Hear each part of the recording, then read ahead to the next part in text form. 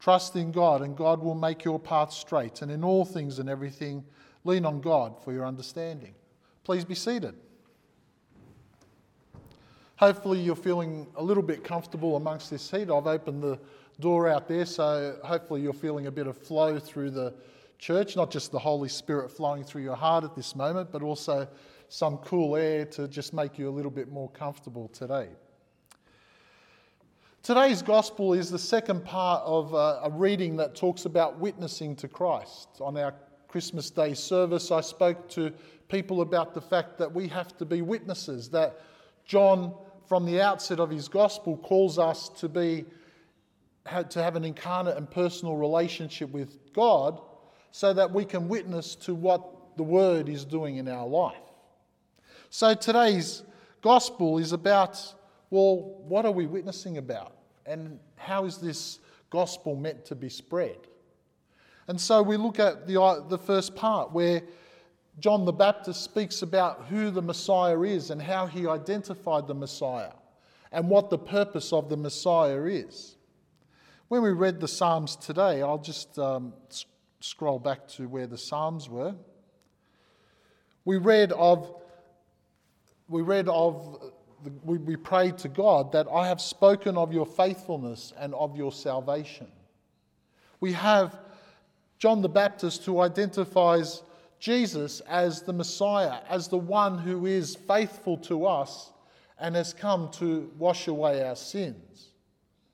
So the message we are meant to give is that Jesus comes to cleanse us from our sins.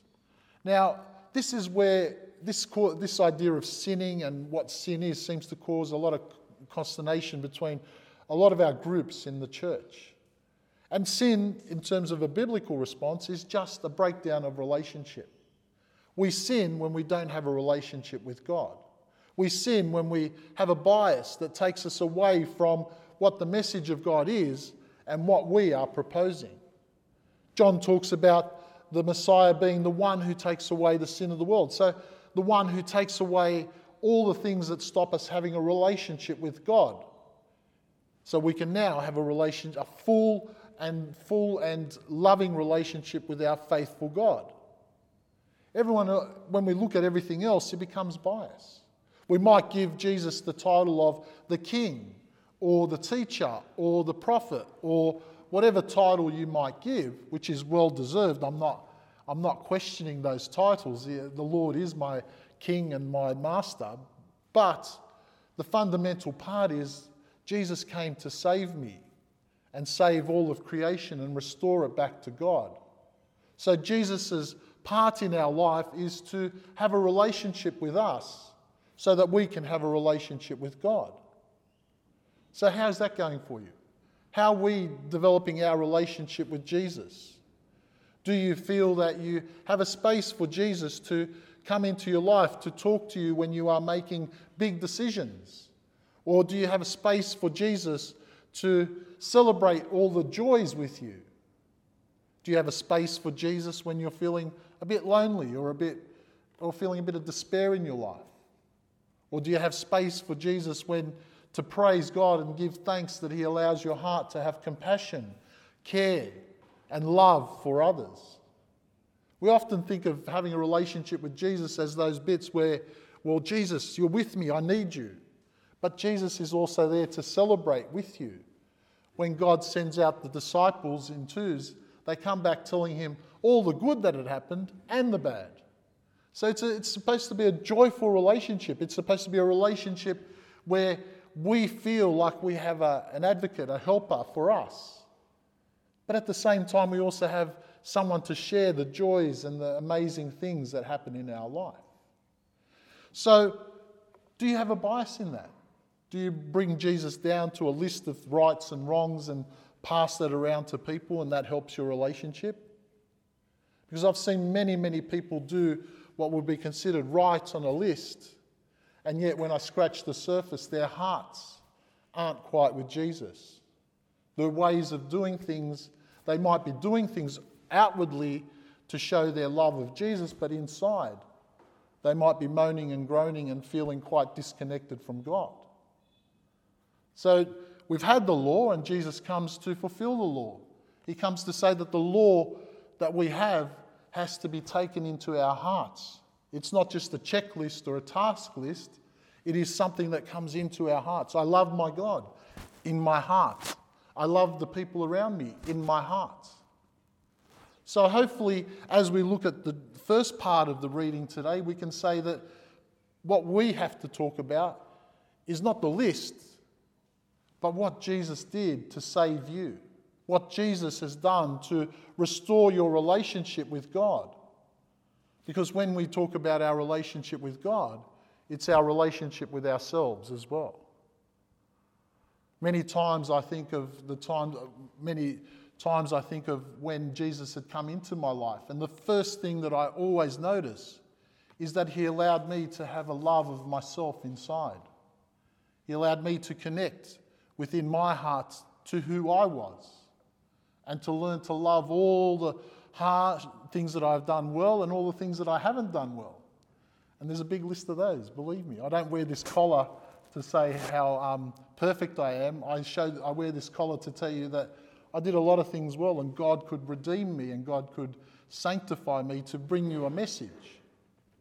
So let's think about the fact that the first part of what we have to share is that we have been saved, that salvation is with us, that Jesus is the Lamb of God.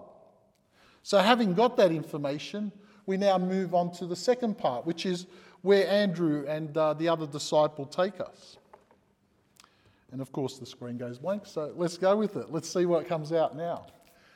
When we see where the first thing that Andrew and the other disciple do is say, well, where are you staying? And Jesus says, come with me. And we move over to the idea that when we are with Jesus, he takes us in a space, in a place that is going to be different. Because when Andrew comes to speak to Peter, we haven't had any miracles, we haven't had any sermons, we haven't had any of the things that we read about further down the track. All we've had is Andrew and the other disciple going with Jesus, staying with Jesus, and then all of a sudden Andrew comes out and goes and speaks to his brother Peter and says, I have found the Saviour. So what was it about that moment? What was it about spending time with Jesus that allowed him to come over and say, I found the Saviour, without any miracles, without any teaching, without any great arguments or debates? Well, it was just the fact that his heart was stirred and his soul had finally found a connection to his Almighty God. When we talk about speaking to people, we might talk about the idea of, well, we could have Christological arguments about who Jesus is. We can have theological arguments. We can have great debates. And I've seen debates, some of my favourite ones were Father Bob and John Sarin on the ABC at different times. I don't know if you remember those moments where, you'd have the two arguing that God exists, God doesn't exist.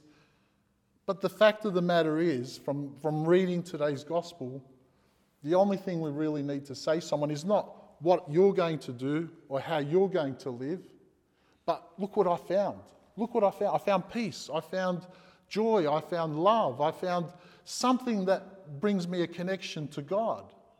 So do you want to come and see? Because the next invitation to Peter is, well, come with me. He doesn't sit with Peter and try and convince him of everything. He tries to take Peter to the source and the place of the Word of God.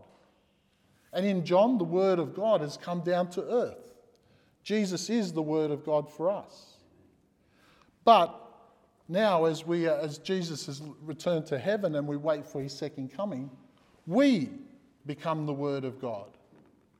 We become the ones that have gone to see Jesus and are now speaking to someone about what it means to be a follower of Jesus. During the week, we had Maya and Jane, who my wife and kids who have heard this story, because I was so joyful on the day. But I was trolling through the Facebook pages, just seeing what was happening in Glenroy, Merlinston. And one of the things that happened in Glenroy was someone had gone to an op shop, had left their food, and had gone to buy some clothes. And by the time they'd come back, their food was stolen. And they're all And people write, let's find this person, let's hang them by the nearest tree, let's call the cops, I saw I was quite intrigued, and I thought, wow, they're all paying out, but no one's actually talking to it. So I said, well, look, our food bank's not open yet, because I've still got a few boxes to pack. Yes, Violet, we know. And but if you come past, I can give you a couple of boxes of food. And then all of a sudden, the conversation had changed. It had gone to, oh, wow, maybe we can find this person and ask them to go to food bank instead of stealing the food. Thanks for that. Wow, let's keep supporting each other. Isn't it nice to see that we have a place or space? There wasn't a big theological argument. There wasn't the priest ranting and raving about people and saying, well, how could you possibly be wanting to harm this person? Let's find them and help them and all the things that can follow. It was just being in Jesus, ministering the way Jesus would have, by saying, here, I got some food, come over here. Taking people into a space and a place that was away from anxiety and worry into love and compassion and concern. Now, can I suggest it was just a couple of sentences on Facebook that said, look, let's not argue with each other. I've got food bank, come and get some food, and if you find out who the person is, there's a flyer attached which you can print out and hand to them.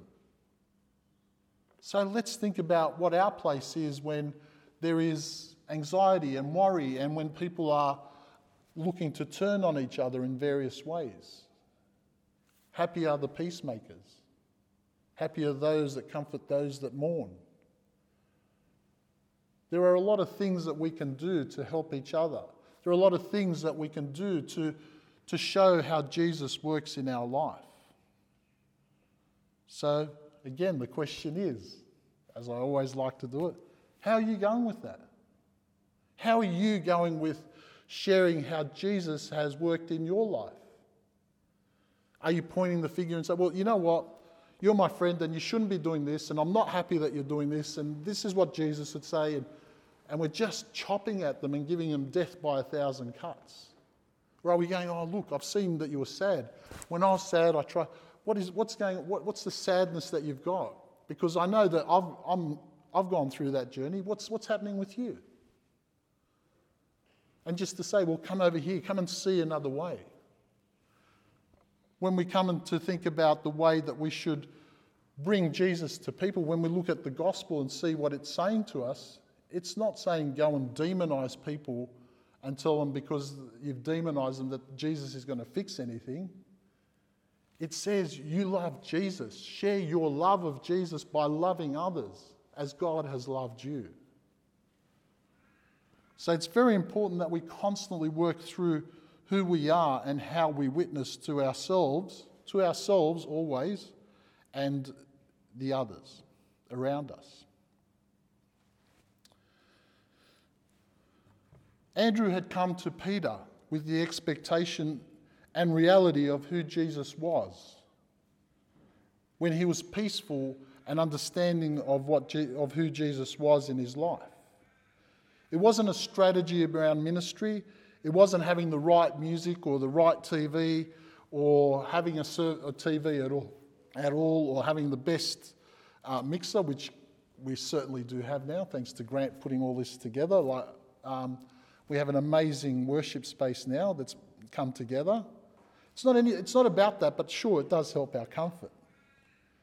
But what it is, it's about allowing Jesus' word to wash over us and allowing the Spirit to work in us so that we can find the Peters in our life, those that are close to us, and share, not this Peter, but just I meant that metaphorically, Peter, not you particularly, but just to find those that need the word of God and to share that with them, not by judgment, but just by saying, behold, the Lamb of God who takes away the sins of the world. For us in our parish, we come to meet with Jesus each and every week. We receive communion at the table of God. Some would say that's a great climax to our life. But that's not the climax. That's just the start of your week. That's just the start of receiving the food for your spiritual nourishment so that you can go off and have conversations, so that you can go off and have ministry to people. When we are bringing Christ to people, the conversation doesn't start. The conversation might not start in the church, or it might not start in a holy facility. It might be talking to someone as they're sitting in the gutter waiting for a bus, or someone that's homeless sitting on your back porch, feeling like the world's turned against them and they don't know where their next connection is going to be. When we are bringing people to Christ so that Jesus can make a connection with them, we ourselves have to be in that vulnerable place of compassion that says, Jesus knew me and died for my sins so that I could have a relationship with God the Father, even when I didn't acknowledge him. See, even when we didn't want to know God, or we knew of God and just ignore him, he certainly knew of us. And he allowed his Spirit to surround and keep us. So let's go through the week and say, I found my Saviour. Come see. The Lord be with you.